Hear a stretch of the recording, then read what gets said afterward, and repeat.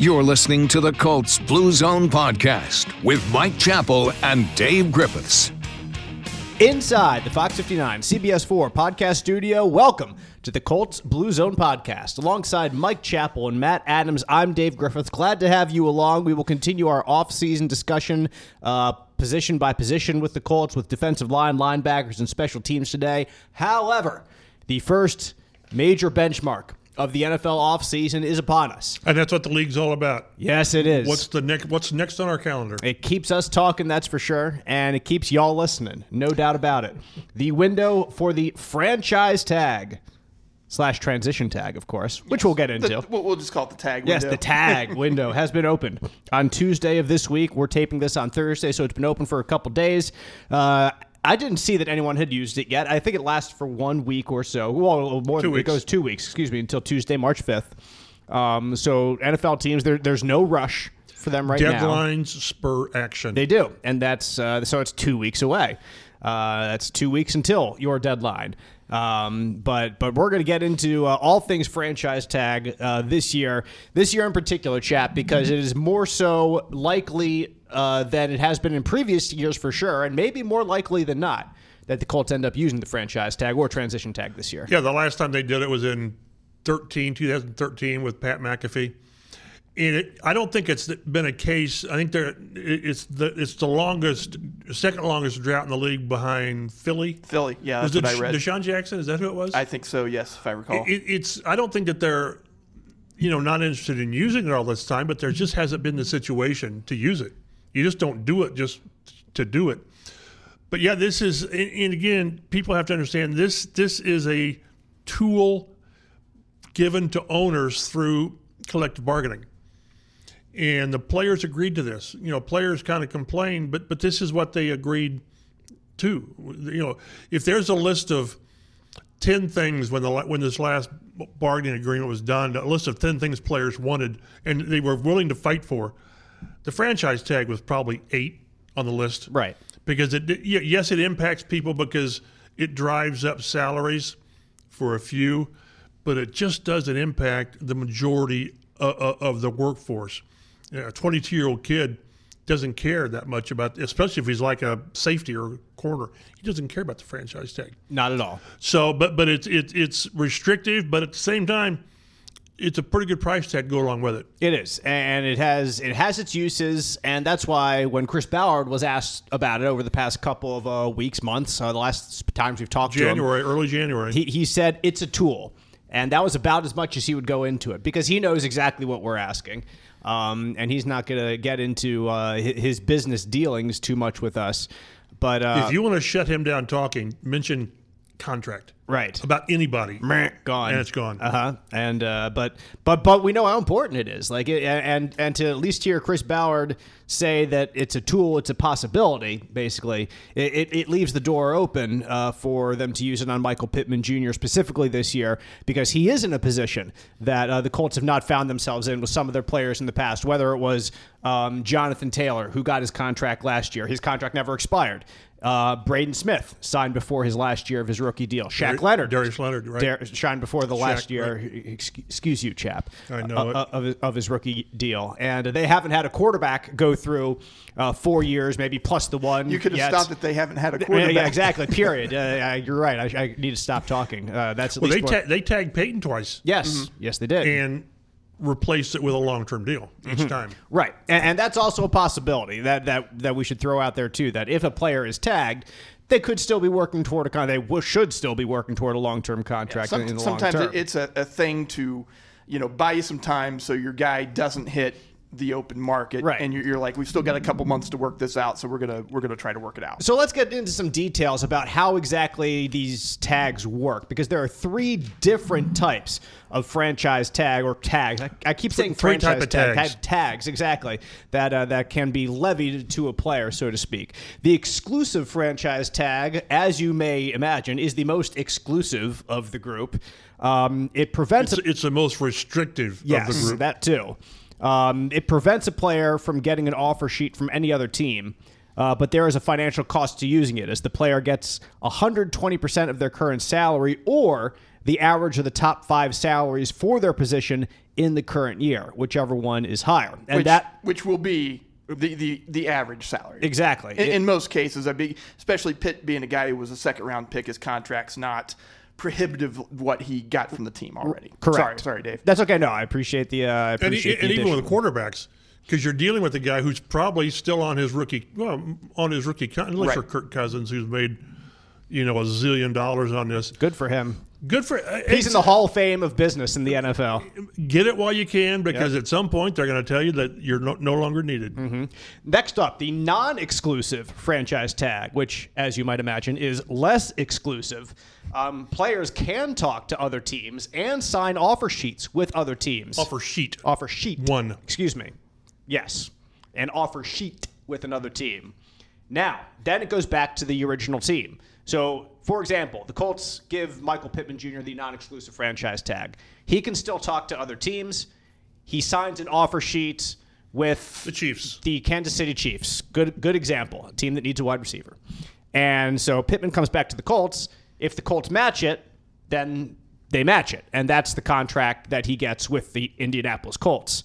If the Colts decline to match it, then Pittman goes to the Chiefs, but 2 Kansas City Chiefs first-round picks come to the Indianapolis Colts. So it is non-exclusive in the fact that other teams can offer that player, but it is coming at a very steep cost to another team. So you don't see that chap used too often, or that go forward, unless it's it would be like a team would pay 2 first-round picks for a quarterback, perhaps, or maybe an elite of the elite pass rusher. But other than that, you don't see too often a team willing to trade 2 first-round picks plus pay a premium contract for a guy at the same time. And also, remember, all first-round picks aren't equal.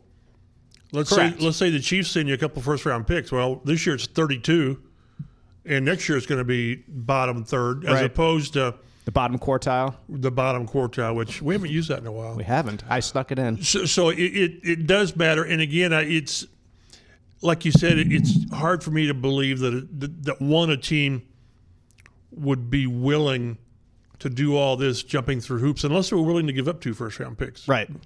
Would the Chiefs give up 2 first-round picks for Michael Pittman Jr. and sign him to a 4-year, $90-100 million deal? And that's not to slap Michael Pittman. It's just that it doesn't happen. Right. It's a lot to give up, especially, obviously we're talking about the Chiefs. Super Bowl, won a couple of them in a row, but that is an awfully steep price to pay, even for that franchise, because you want that as trade capital or even just to add pieces to your team. Right, and that gets into how they want to build their team, and clearly they're doing good things building their team. They let Tyreek Hill go. Exactly, which is still stunning that they did that and they were still back where they were. And of course, Travis Kelce has a big part of that, and Patrick Mahomes is a bigger part of that.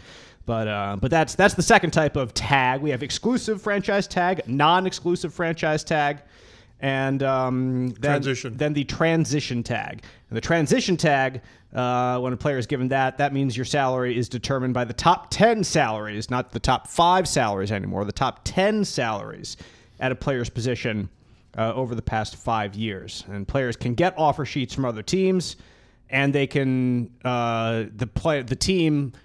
The Colts can match if they want and keep that player, or they can decline to match, and then the player leaves and the team gets no compensation. You walk away clean. None at all.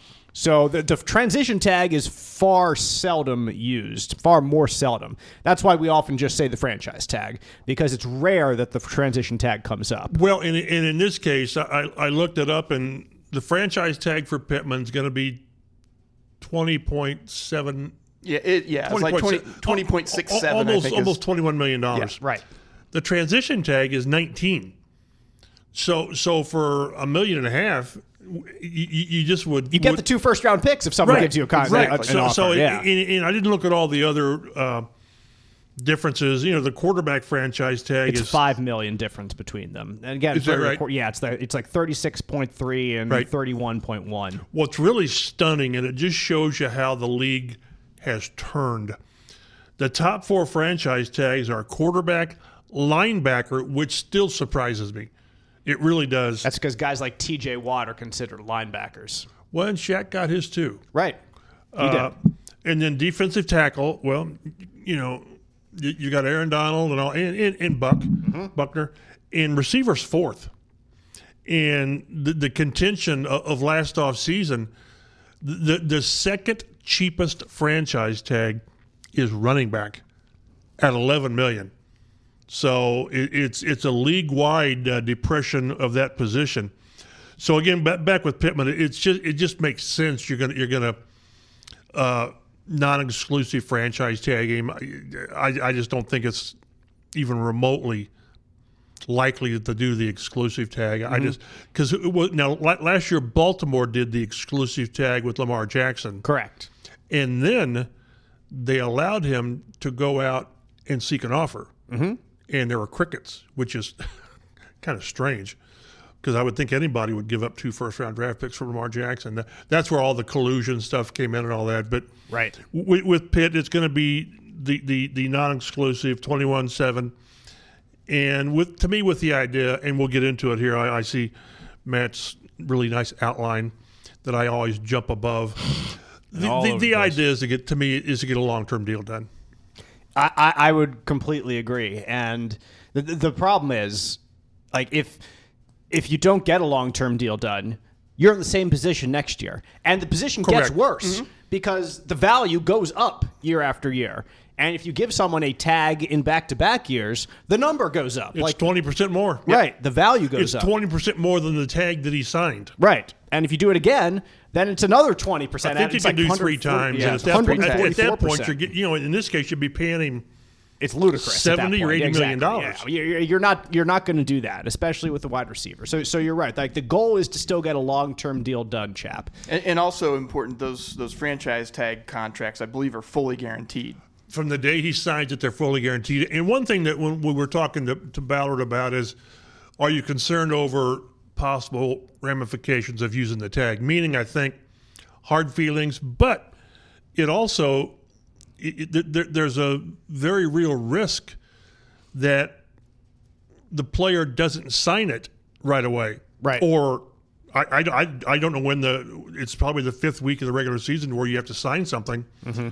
But once a player signs the franchise tag or transition tag, it's guaranteed, but he's under contract. Right. So he has to be at functions, at not voluntary, but at mandatory functions.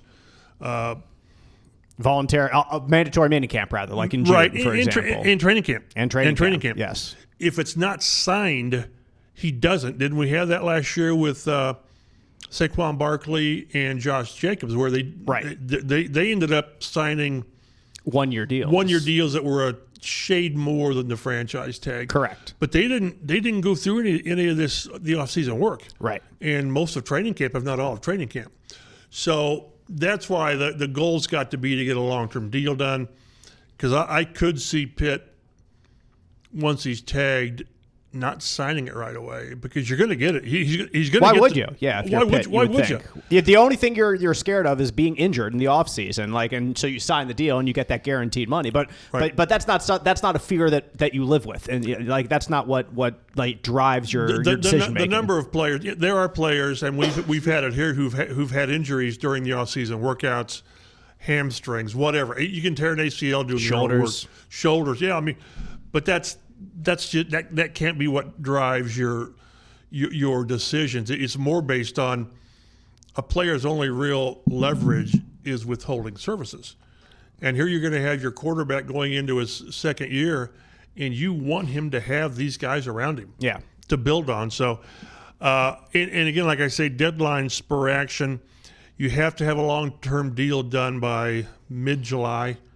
I think that's what the deadline is. Yeah, there's a deadline. They can announce tomorrow they got a deal with Pittman done. I don't think they will. You can announce right now in the middle of our podcast. Right, and we keep checking our phones because I've got T-Mobile, so mine works. Hey, except I'd like everyone else today. But I just think this will be. By the past, this will be something that goes on during this summer. It behooves the team to have him under contract, either through the tag or a contract sooner rather than later, just because he's going to be more apt to be around. But again, the only leverage a player really has is to withhold services, and if a guy doesn't sign that tag, then he's not required to be around, and normally they're not around. Right. And from the Colts' perspective, the value for them offering the non-exclusive franchise tag or the exclusive franchise tag is, well, specifically the non-exclusive one, is that it just limits what players can see in free agency. Because Michael Pittman Jr. would love nothing more than to go into free agency unencumbered. He told us that. Exactly. He was very direct and said that he wants to maximize his value, as he should. That's what every single NFL player should do.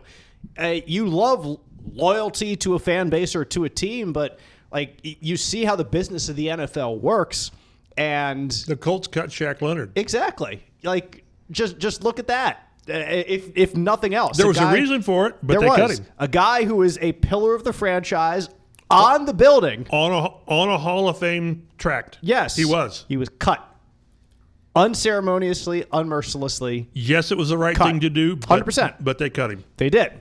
So it behooves players, Michael Pittman Jr. included, to go out and maximize their value. All that being said, when he goes out under the non-exclusive tag, he's not going to get the offers that he would get if he was unencumbered. Because teams are not going to do all that with the idea of getting up 2 first-round picks. Right. It's just not going to happen. That's why, he's got the ability to talk with 31 teams. He does. But are they going to give him what they're probably going to tell him is, yeah, boy, you're worth $28 million. Right. You just are. Hey, man. Well, are you going to offer that? Well, no, we can't go that much. So I don't know that he's going to get a real firm read on his market value. The market value is look around the league at what receivers are getting.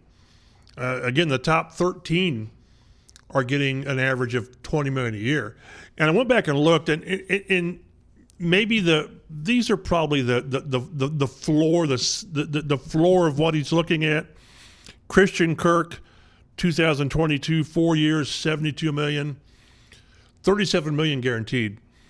Terry McLaurin, who I think is he a notch above Pitt? I would think so. If you had the chance to take, because he's been a Pro Bowl receiver, right? McLaurin.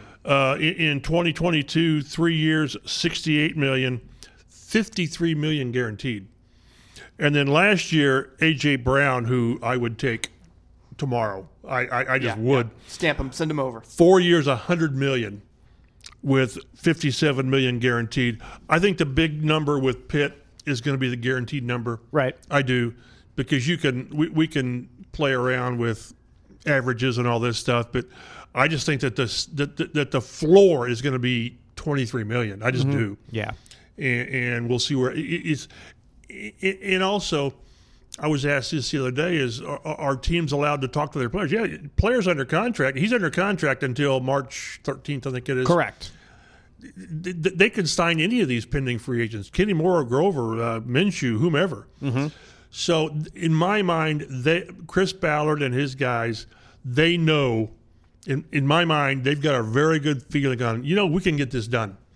We've had decent talks. It's not like the Jonathan Taylor things. I think they know that we've got a chance to get this thing done, or it ain't going to work because Pittman wants $28 million or whatever. Right. So I think they've got a very good idea that they're at least in the ballpark, or there is very little chance of a long-term deal. In terms of average annual value of the contract, and that matters, I think you're right that guaranteed money means more.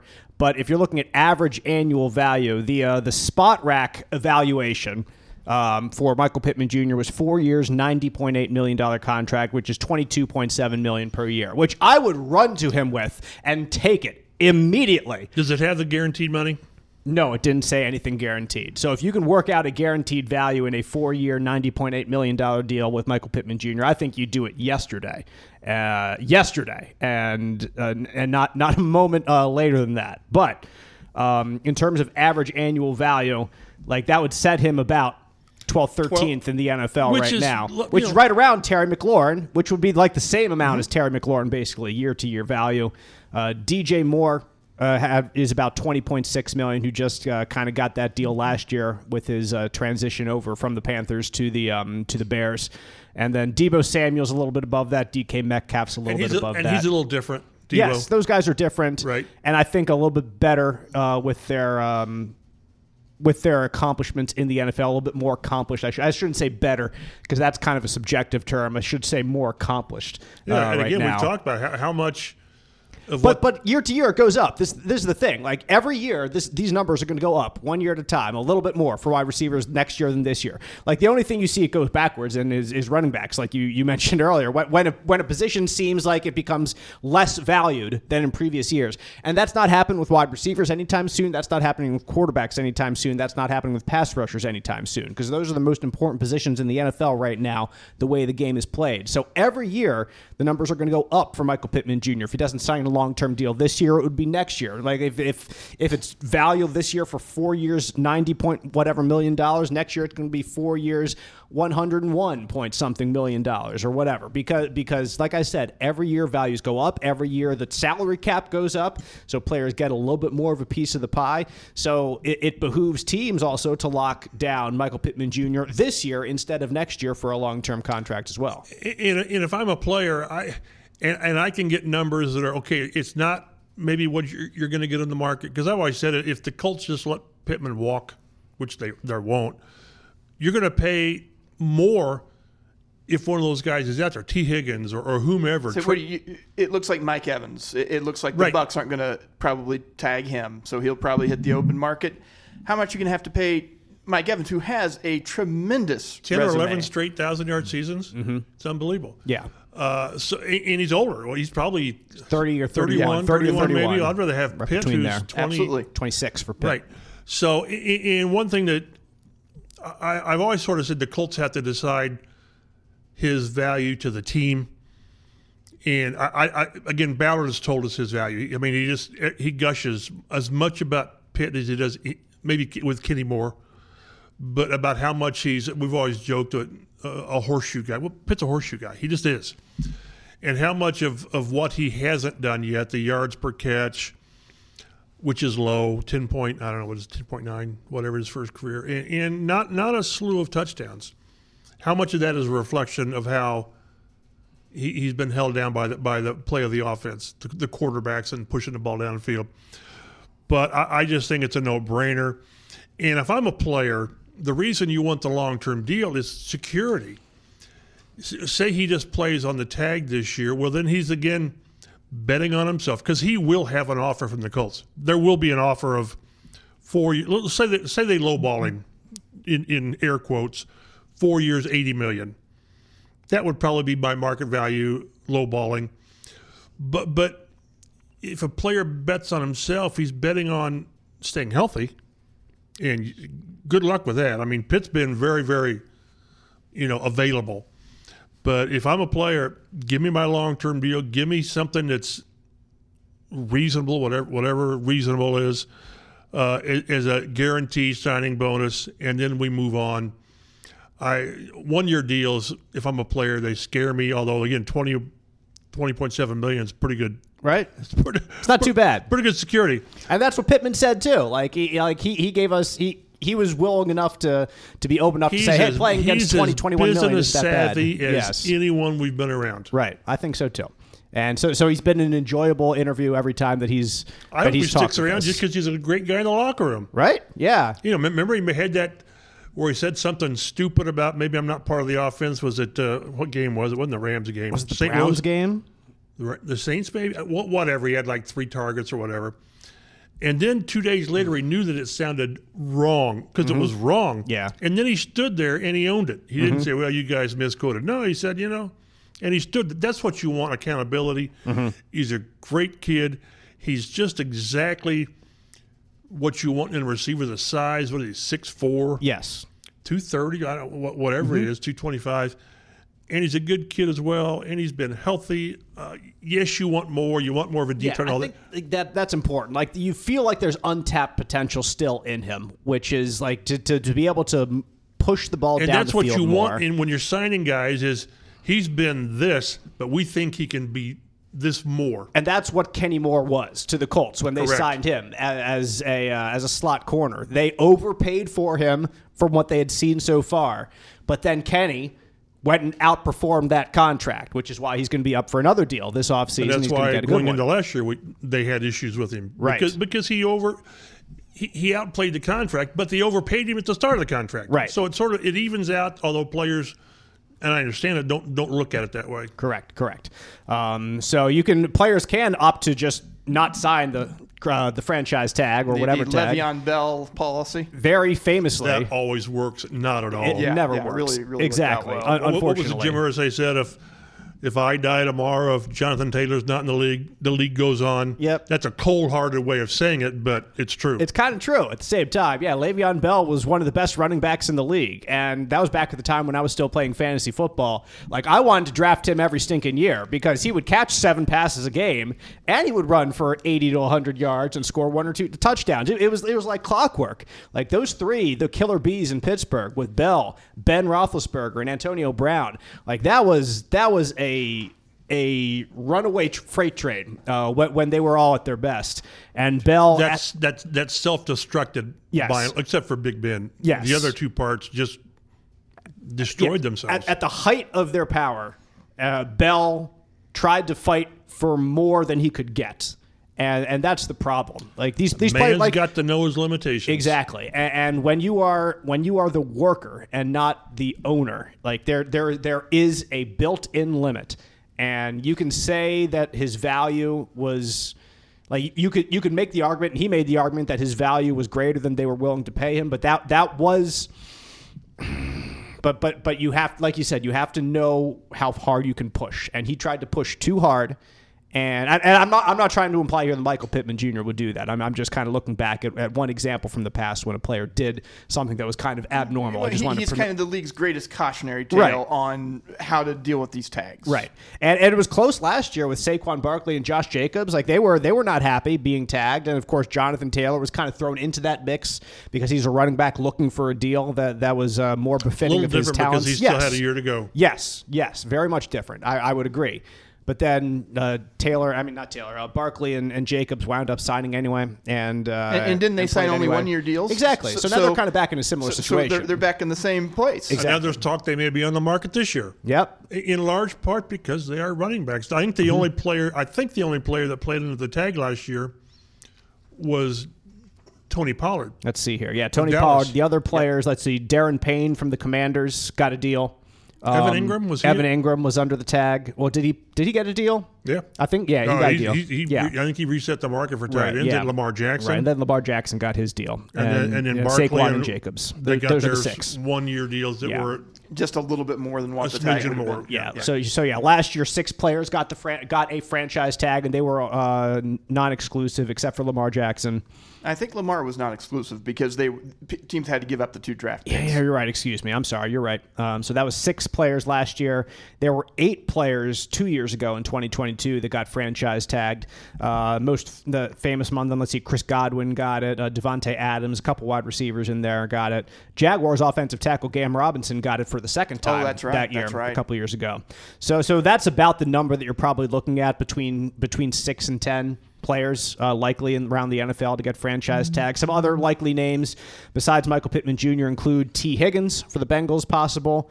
Let's see, Josh Allen for the Jaguars. No, not that Josh Allen, the other Josh Allen, exactly. I say Josh Allen, I'm like, what hell? The Josh Allen that sacks Josh Allen. Exactly. Panthers linebacker Brian Burns, possible. Bears cornerback Jalen Johnson, excuse me. Ravens linebacker Patrick Queen, Chiefs cornerback L'Jarius Sneed. Like those are all possibilities. There's plenty more in there as well. The Buccaneers have some choices. I mean, they could go with Mike Evans. They could go with their linebacker Devin White. They've got their safety Antoine Winfield. They've got quarterback, for crying out loud, Baker Mayfield Jr. maybe the most likely, but they have a slew of decisions to make in Tampa Bay this offseason about whether someone's going to get tagged or get a contract or whatnot. That team could look far different next year than it did this year. But and again, you only get one, which wasn't as far as the tags go. Which a few years ago you could put a transition tag on a player and a franchise tag on a player. That was excised, I think, after 2020. So you get one guy to put a tag on. And generally that started with the idea to keep your quarterback.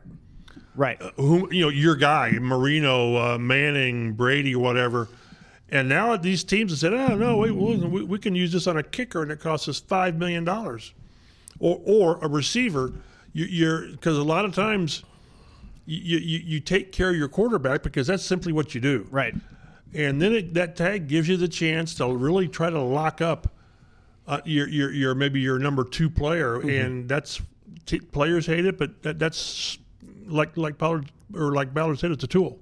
It's always interesting to see how NFL teams use the tools that are at their disposal, which brings me to a little history lesson here on the Colts Blue Zone podcast that I wanted to deliver. You did some homework? I did a little bit of homework, yes. So I'm glad somebody did this week, because I sure didn't. Chap probably is aware of this, maybe, but maybe even ancillarily. Matt could be as well. But I wanted to get into the poison pill history of the NFL's transition tag. I know where that came from. Yes. Go ahead. Yes.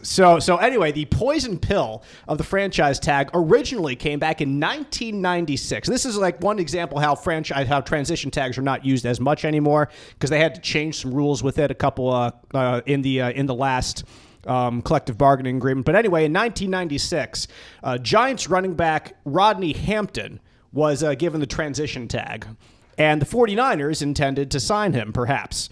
And they were going to get him to sign an offer sheet that said Hampton would be on the field for 70% of the offensive plays over the next 2 seasons. They were going to put that in their deal that then the Giants would have to match. And the Giants wouldn't have wanted to match that because they had just drafted Tyrone Wheatley, and they wanted to give him more carries. So that was one thing that was perhaps going to be planned. And then actually strangely enough happened was they didn't give him that in their offer sheet, and because they thought that the NFL would reject it, that it wouldn't be approved. Little did they know, a couple more years down the line, when Steve Hutchinson, a Seattle Seahawks guard, was given the transition tag, the Minnesota Vikings offered him a contract. Their contract, the Minnesota Vikings offered the transition-tagged Hutchinson, was for $49 million over 7 years. However, the Vikings added their own poison pill in the contract that said the entire $49 million would be guaranteed if Hutchinson were not the highest-paid offensive lineman on the team he signed with. Now, since Hutchinson's salary was less than Walter Jones of the Seahawks, their offensive tackle, their left tackle, Hall of Fame, incredible offensive tackle. His contract for the Seahawks would have had to be fully guaranteed, $49 million. But the Minnesota Vikings didn't have any such offensive linemen on their roster at the time.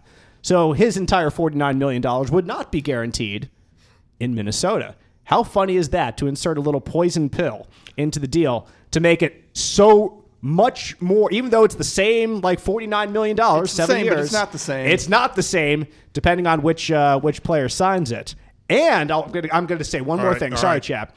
It produced some, to bring in our girl Taylor Swift, bad blood between the Seahawks and the Minnesota Vikings, because just a couple years later, the Vikings wide receiver Nate Burleson was transition tagged, and the Seattle Seahawks included their own poison pill in signing Burleson away because, again, the total contract offered was very aptly 7 years, $49 million, the exact same numbers. Don't tell me this is not petty between the Seattle Seahawks and the Minnesota Vikings. And the contract was stipulated, the poison pill was that the entire contract would be guaranteed if Burleson played 5 or more games in the state of Minnesota during any year of his contract. Basically saying that would never happen in Seattle, of course, if he signed with the Seahawks. But if he went back to Minnesota, that he would have to have his entire contract guaranteed because he would play 5+ games in the state of Minnesota. How petty, chap, are NFL teams going back and forth with this? I will add again that the newest collective bargaining agreement signed in 2011 got rid of poison pill clauses because it was a little bit too petty, perhaps, for them. Fun with contracts, though. But that is your history lesson for the day, that NFL teams will do whatever it takes to yank one player out from under the ceiling or under the roof of another team. As I was researching just franchise tags, those stories came up, and I knew I needed to share it here on this podcast. Well, it actually goes back a couple years prior, the poison pills, because the first time I remember it is when the Colts signed Will Wolford from Buffalo. And I can't remember, I can't find it quick enough on my phone, that Bill Polian and Jim Irsay, who had a lot to do with the structure of the CBA back then, they made the Will Wolford signing, so it would have been the Colts. That the poison pill they put in there is they signed Wolford to whatever he got. The stipulation was he had to be the highest paid offensive player on the team. Well, Buffalo had Jim Kelly. Yeah. So it was something that the Bills simply could not do. So it went back even a couple years further to where the Colts structure he came in 93. Okay. I can't think who their highest paid player would have been. Offensive player. Shoot, yeah, I don't know. I mean, that's post Dickerson. It's post probably Jeff George.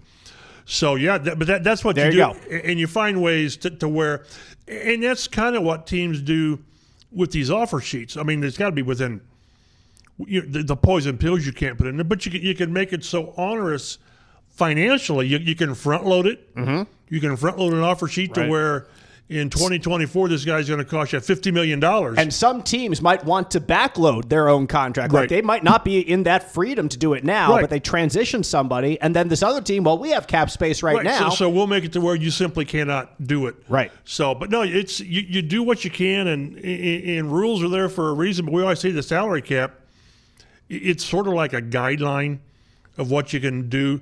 People find ways. The New Orleans Saints have gotten around the salary cap by pushing money into the future. It's almost like the NBA where they trade players for 2029 second-round picks. Right. At some point in the NFL, money comes due with dead money. The Colts have seen that with the quarterback I won't name, and then Matt Ryan, where all of a sudden you got $30 million in dead money. So, but no, it's been diluted somewhat. But teams, if a team wants to sign your player, to an offer sheet or a restricted free agent, you do so with the idea that it's going to be hard for that team to match it. Right. What a fun discussion. Poison, because I hadn't heard that description for a while. Yes, I just remembered I just had remembered that the transition tag had gone through some evolutions. Right. I had forgotten exactly why, and that is just great stuff. I love it. Like just creative economics. Yes, exactly. And the back and forth. And how can we screw you? Exactly. 100%. And how can we get back at you for screwing us as well? So that's teams have long memories. Oh yes, they're not forgetting anytime soon. So that's I think that's a good wrap on the franchise tag, transition tag, all that stuff. Like we said, 2 weeks time period for teams to make that decision, and really it's just a starting point if you're trying to sign someone to a long-term deal, and which the Colts most assuredly you would think will be with Michael Pittman Jr. We're going to talk to Ballard and Steichen next Wednesday at the Combine. Right. And there's every possibility that they still haven't affixed the tag to him. It's quite possible. So you can get Chris Ballard once again and say, well, it's a tool, and all that. So once just do again, it. It's and that's maybe entirely possible that they don't want to talk about it yet, so that's why they're pushing it. Well, that's not why. Like if they wanted to do it and they could get it done, they'd get it done, but they would just not talk about it next week. There's the only reason for Pittman to sign a long-term deal now is that the Colts have met his demands. Right. Or close to it. Right. And in all these negotiations, there's little reason for the Colts to put their best offer out there now. Right. Because you don't have to. And I get the sense that Pitt would probably have very high standards right now because he still wants to go out and hear what other teams will have to say, even if there's a 2 first-round pick even if the Colts say, hey, him. we're willing to pay you this, and he says, yeah, hold that on the table. That's not too bad, but let me go see what I can get. Like he just strikes me as the guy who wants to do that. He told us that. He said, I owe it to myself to do due diligence to find out what's the best fit for me. Yeah. Now, whether he's talking money or whether he's talking offense, I think a great fit would be Kansas City. Right. But boy, they're going to lose perhaps the best defensive tackle in the league if they don't pony up to him. So the best fit, it just depends on what I still remember when Marvin Harrison was on Syracuse. You're supposed to say Syracuse. I was waiting. Okay. Go Orange. Was going into his to a new contract, and I said, Marvin, you'd actually, this was in the mid 2000s or early 2000s. I said, would you really want to go somewhere else? You got Peyton, and he said, his football's brown everywhere. True, but I'd much rather have Peyton throwing it than LaMarcus Russell. Right. So be careful what you wish for. Yes.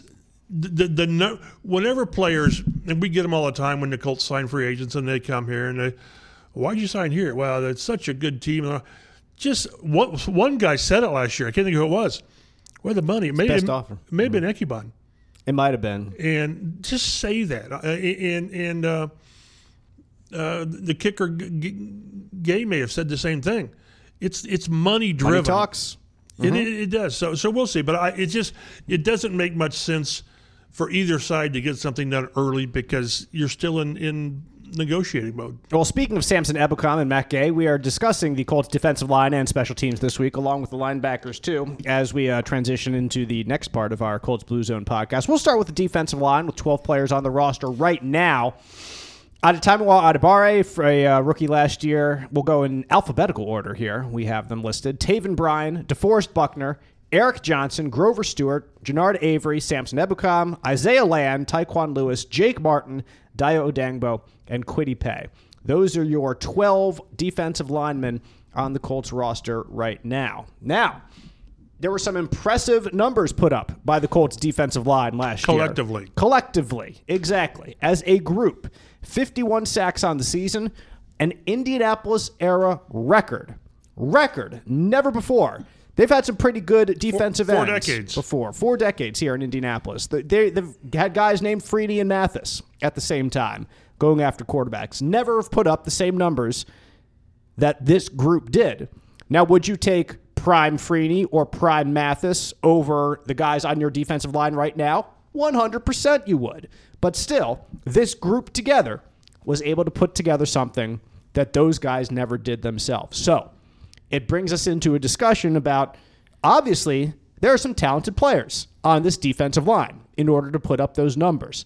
However, is it a position that is under the microscope this offseason for improvements in free agency and or the draft? I would argue that it has to be. It has to be because last year, Samson Ebukam led the team, 9.5 sacks. And you set a franchise record, and no one gets double digits. Seriously. That's just rare that happens. Entirely rare. And the best players in the NFL now approach about 20 sacks a season. The most. So you're at half that You'd take range. 15. Exactly. You'd love 15. Exactly. 13, 14, 15 is a great individual, a very good individual year for a player. Right. But you see a player like Ebukam with 9.5 sacks, he's not getting a sniff for the Pro Bowl because there are better players out there, period, right now when it comes to getting after the quarterback. There is an improvement to be made there. What exactly the Colts decide to do on the defensive line, I think will be interesting. Whether they want to add someone in free agency, which is very unlikely, I think, at least in terms of getting the big sack guys, because those guys are locked up by their own teams. But if they draft someone somewhere, first, second round, then you throw them into the rotation. And you still kind of have, probably at the start of the year, the same type of starting unit, whether it's Ebukam and Buckner and Grover and Kwity Paye and yes. Dayo. But then you can kind of work your way around the second group with the second unit somewhere and give someone some time. And if he turns into Dwight Freeney halfway through the year, then you change things up like he did. Freeney was number 11 in the draft. Right, he was. We had I was on a Zoom conference call with ESPN's Matt Miller Tuesday, and he projects at this point Florida State defensive end Jared Verse. My only argument with that is I would place corner and receiver, even with Pittman back, above that. But at the same time, the Colts need a guy. They just need the catalyst of that pass rush. And they've got a decision coming up on Kwity Paye. And I wish I could find, I haven't looked that hard on what the fifth-year option is going to be on Kwity Paye. They've invested draft capital in the pass rush. It would be about $20 million, I think. Well, and is that? Are you okay with that? Right, for one more year. That's what the cost is. Right. But he was a first-round pick. Dyer was a second-round pick. And then they flamed out on Basham and who's the other guy? I just blanked him. A mid-round pick who just didn't work out. And so do you take the first-round pick there? I don't know. But they need to find the guy. And keep in mind, all of these guys, when I said collectively, they all had their best season, which again is rare. I mean, five or the top 5 or 6 guys had their best season stat-wise. I mean, that wasn't Buck's career best. Buckner did it, yeah. But the edge guys. He still had 8 sacks, which right. is pretty good for Buckner well, in the interior. We penciled in 8 sacks for him. Yeah, exactly. And one thing to keep in mind is I saw someone else wrote about this, or at least mentioned it. Maybe they extend DeForest Buckner this year. He's got a year to go. Yep. He's only like 30. I'd be okay with extending Buck 3 or 4 more years, and he's shown zero signs of slowing down. You're right. And when you talk about horseshoe guys, he's as irreplaceable, I guess, as almost anybody. Well, certainly on defense. Mm-hmm. So, but I like the group. I just collectively is great. I would just maybe it's because I got so used to Freeney and Mathis just doing what they did. Right.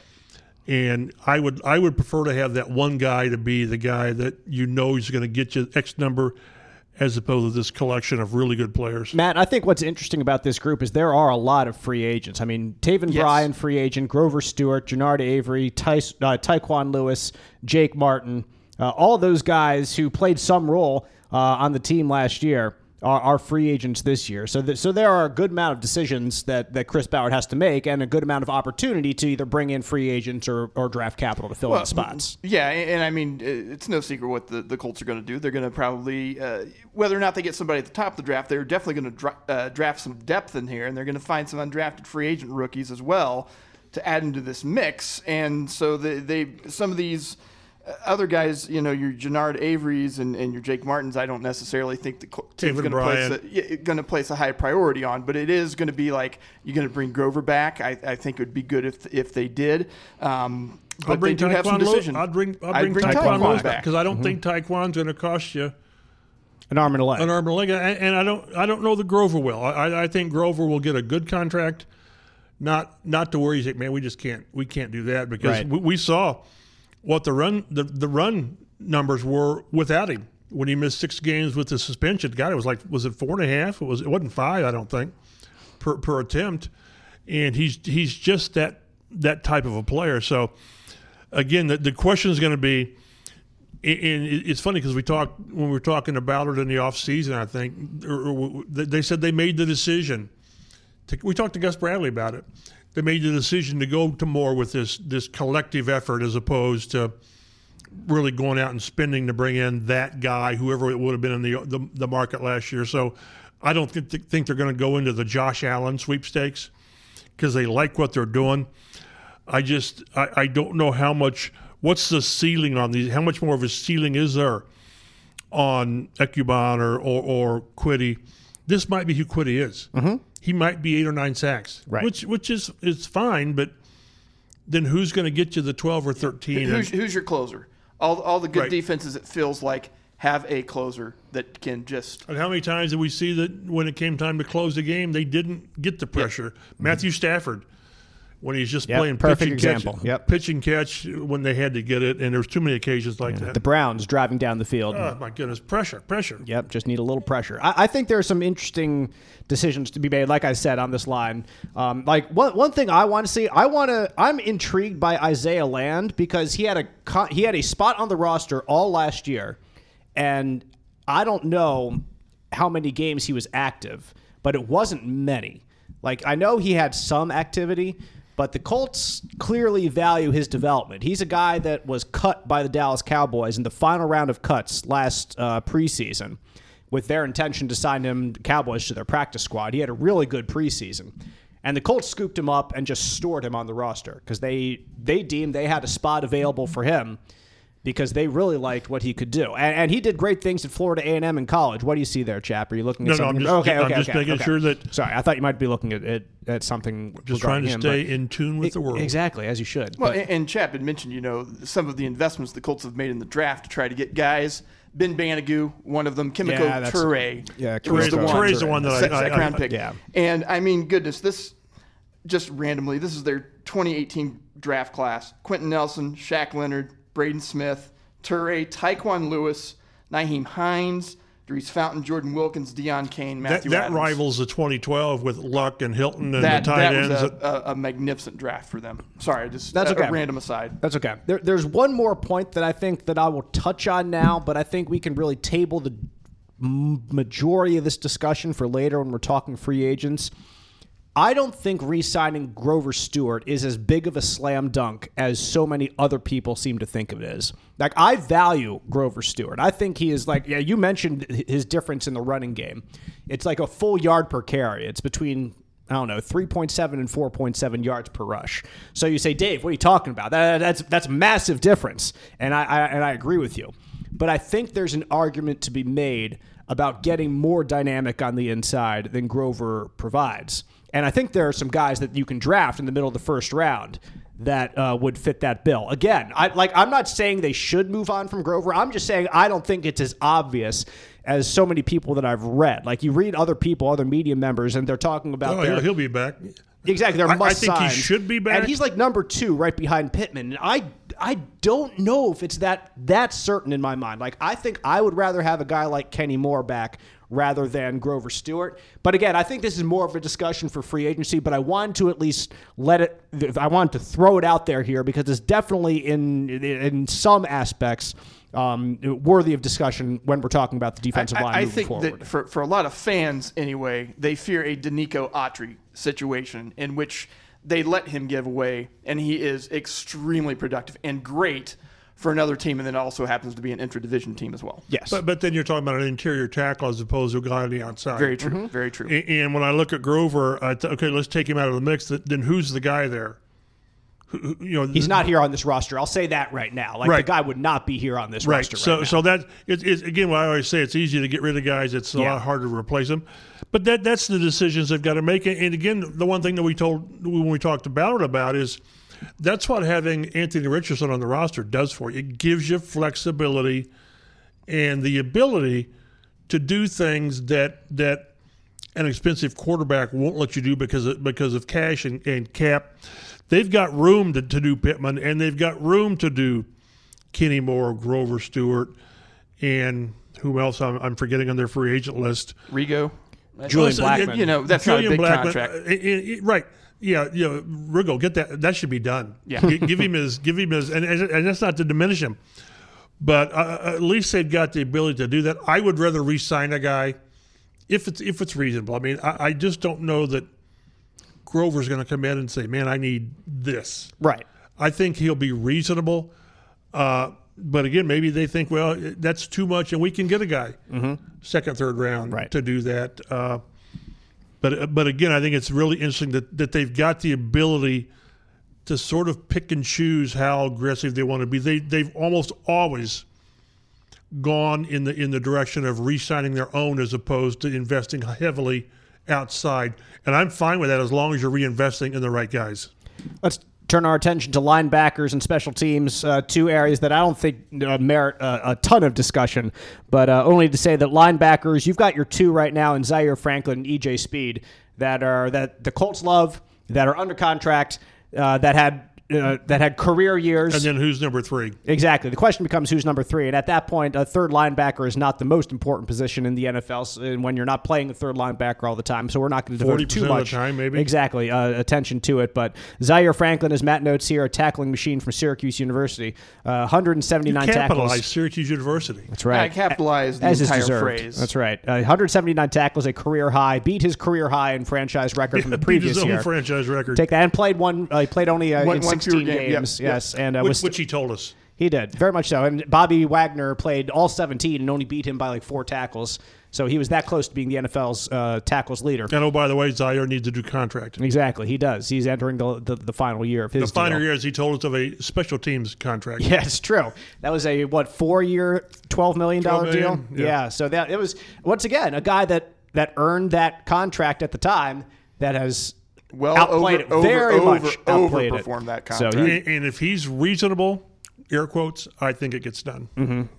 And E.J. Speed was second on the team, 102 tackles, and led the team in tackles for loss with 12, and made Shaquille Leonard expendable. Probably led the team in from what he personal was. fouls, too. That's quite possible. Yeah, He needs EJ to, does have a few brain flips here and every now and then. yeah. Brain flips? Yeah. Is Brain that flips. because this is like we try to keep it clean? Yeah, Brain I guess flips. so. Grant Stewart on the team, a special team standout. Segun Olubi was their third linebacker this past year, signed a 1-year extension with the He team in played January. more than I think people thought he would. And that's because Shaquille Leonard just didn't play all True. that much, and then he was gone. Cam McGrone, the Lawrence Central product, 1-year extension with the team in January. Ronnie Harrison Jr. was signed in the middle of the season, was also used in the secondary as well. He came out of Alabama as a safety, played a couple years in the NFL with the Jaguars at safety, but played linebacker and then a little bit of safety with the Colts at the end of the year when they had completely changed up everything in the secondary. Liam Anderson, and I'm not going to try to pronounce Austin's last name because I don't know, and that's just the way it is. AA. Yes.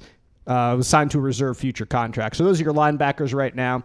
When you've got your 2, you've got a special teams guy in Stewart, you've got a young developmental guy in Olubi, and you've got Cam McGrone, another guy who you have on special teams. I don't know if they'll bring Harrison back. And like that, it's a pretty solid unit. It's a pretty set unit. They'll right draft now. a linebacker Yep. 4th or 5th, and they've had such. Zaire was a 7. He was the second linebacker The second taken. 7th round pick right, after Matthew Adams. He's such a great story. Yes, he is. Darn right. Philadelphia to Syracuse University. My guy. Special teams, once again, one that does not merit too much discussion because you got Matt Gay, who just signed to a long-term contract last year, single-handedly beat the AFC finalist Baltimore Ravens with crazy 50-yard kicks. 4. With 4 of them. Yes, I was there. I saw them, all of them, in the rainy Baltimore afternoon. We saw Shane Steichen totally adjust his game plan to say, well, if we just get another 50-yarder, And it worked. which is a crazy game plan, and it worked. And that defense was able to shut down Lamar Jackson more than most other teams were this year, that's for sure. And that was an unexpected Gardner Minshew start half unexpected at least, that he filled in that game. Rigoberto Sanchez is a free agent, but averaged 48 yards per punt, net average 42.3 yards, and 0 touchbacks. That says more than anything else. You should get a touchback just because the ball bounces Funny. stupid. Yeah, exactly. Because somebody accidentally hits it, doesn't quite get it. Like that's unheard of. So it's credit to the Colts special teams and to Rigo as well. And you also have to throw in with him holding for Matt Gay too, because he does that. And you don't want to throw a fly in an ointment when it is completely unnecessary to do so with one of the highest paid kickers in the NFL that you just signed him to be the consistent guy back there. And then you say, oh yeah, you have to break in this new holder as well. It makes no sense to not sign Rigoberto Sanchez to a deal. He might be my number 2 if you turn you could argue it in terms of most important free agents. I take him off the board. It's going to cost you $3 million a year. Right. So give him 3 years. Just do it. $10 million. I don't know, and call it a day. Right. Call it a day. And I think that's kind of how they're going to approach it, because when people went off the charts on Matt Gay getting what he get, was it $5 million a year? Mm-hmm. It's $5 million. Yes, a that's year. a lot of money, but that's so far down the food chain. That special teams linebacker range in that. Right. If And keep in mind, Rigo came back from that Achilles. Yes, at the start of last year. I thought he had a great year. And he had a little bit of a slow start, and then he just because of the Achilles. After that, man, he was killing it after that. Long snapper Luke Rhodes, an All-Pro back in 2021 as well. Once again, he's under contract, no deals, no decisions with him. Nothing you have to do there, and it's nice to have places that you don't have much to do. I really think that linebacker and special teams are two of those, very much in stark contrast to the defensive line, where I do think there will be some decisions to be made, even if. It's very possible they bring back the same starting four as last year. Entirely possible. Like I said, I wouldn't be surprised if they change some things up. But at the same time, I think the backups will be markedly different because Taven Bryan ain't coming back. He didn't do all that much. But those guys all came in during the offseason anyway. Those are the guys that, for the most part, you find. Right. Brian and Jake Martin and people like that. was one of them guys, and then he earned that starting job. They paid for him. Exactly. The other guys, they really didn't. So he's kind of taking a flyer off those other guys. But you need 8, 9, if you're lucky, guys who can not just take snaps but play. And they've had – last year we saw that more than any, that these guys were all contributors. Mm-hmm. So that's our rundown of those three positions. The NFL Combine comes to Indianapolis next week. The entire league descending upon the Circle City in the place where it only makes sense to hold the NFL Combine. Since 1987. Since 1987. Chap remembers all of them. I've been there for all of them. Yes, he has. And it is quite the madhouse. We look forward to the experience. And you can follow Chap online on fox59.com, cbs4indy.com from some of his content from those days. Certainly plenty to talk about. And the Colts have a first-round pick, at least for now, until Chris Ballard trades it for 27 second-round picks over the next 27 years. But you think he will? Not for 20. You think he trades down? Yes. If I had to bet, if you say yes or no, my answer is yes. Because he does. Exactly. He probably averages 2 or 3 trade downs every year. Exactly. Why didn't they last year? It's because they had a quarterback they Patrick needed. Mahomes in the Super Bowl. Exactly. It's just one of those. It's inevitable, right? Will Patrick Mahomes win the Super Bowl? Yes or no? You say yes. Well, will Chris Ballard trade his first-round pick? Yes or no? If it's yes or no, yeah. Exactly. He has to absolutely love capital LOVE a player in order to stick there at 15. And yes, I completely agree. So we'll see what happens there. We'll see.